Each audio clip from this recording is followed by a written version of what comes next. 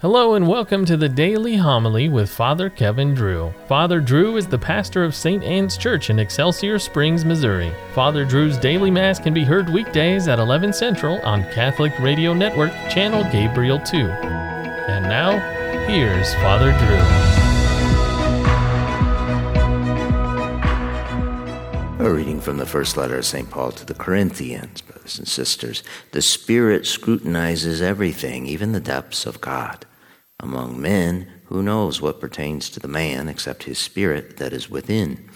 Similarly, no one knows what pertains to God except the Spirit of God. We have not received the spirit of the world, but the Spirit who is from God, so that we may understand the things freely given us by God.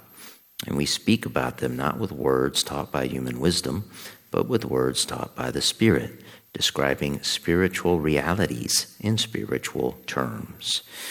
Now the natural man does not accept what pertains to the Spirit of God, for to him it is foolishness, and he cannot understand it, because it is judged spiritually. The one who is spiritual, however, can judge everything, but is not subject to judgment by anyone. For who has known the mind of the Lord so as to counsel him? But we have the mind of Christ. The word of the Lord. The Lord is just in all his ways. The Lord is gracious and merciful, slow to anger, and of great kindness. The Lord is good to all and compassionate toward all his works. Let all your works give you thanks, O Lord, and let your faithful ones bless you.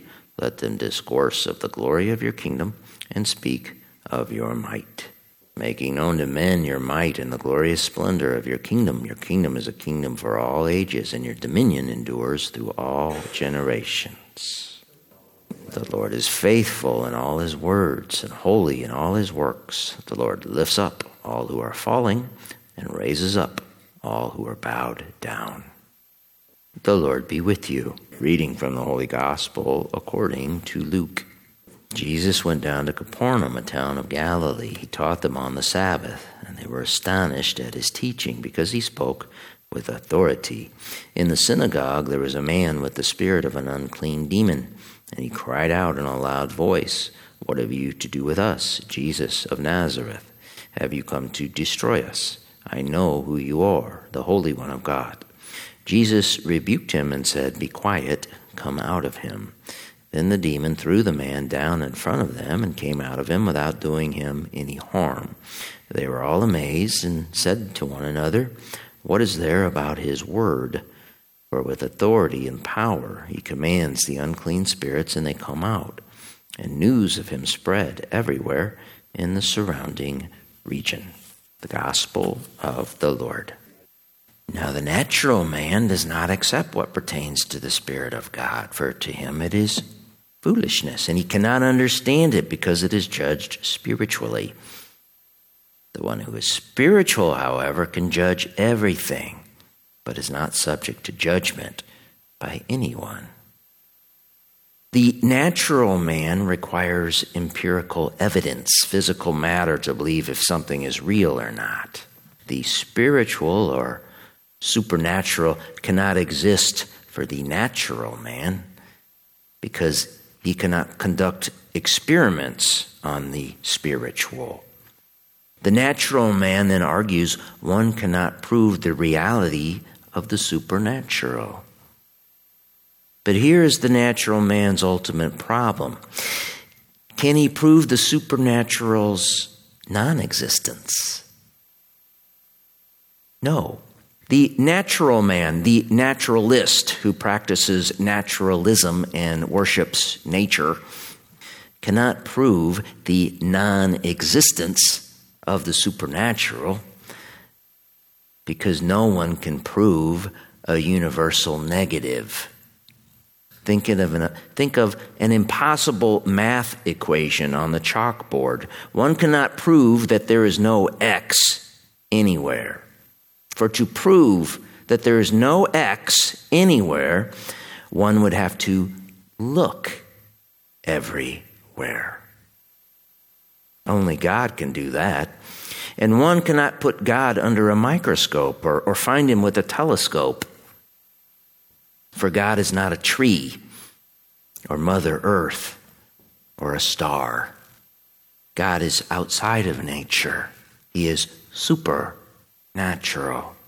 The natural man, blind to spiritual reality, he experiments on the atom with his microscope, and he tells others, "Look what I found in the atom."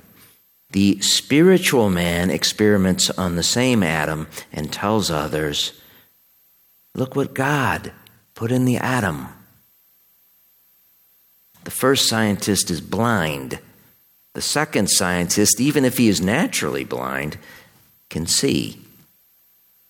St. John Chrysostom wrote, "We Christians know what our situation is, and also know the situation of unbelievers.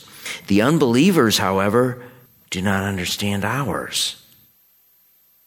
Like them, we know, and we know better than they do, the nature of things present. Unbelievers do not know the sublimity of things to come, whereas we already see what will someday become of the world, and what sinners will suffer and the righteous enjoy." St. Thomas Aquinas wrote, "A conscious person rightly perceives both that he is awake and that the other person is asleep. But the person who is asleep cannot form a correct judgment concerning himself or on the one who is awake. He who is unspiritual has a darkened understanding and disordered affection as far as spiritual things are concerned.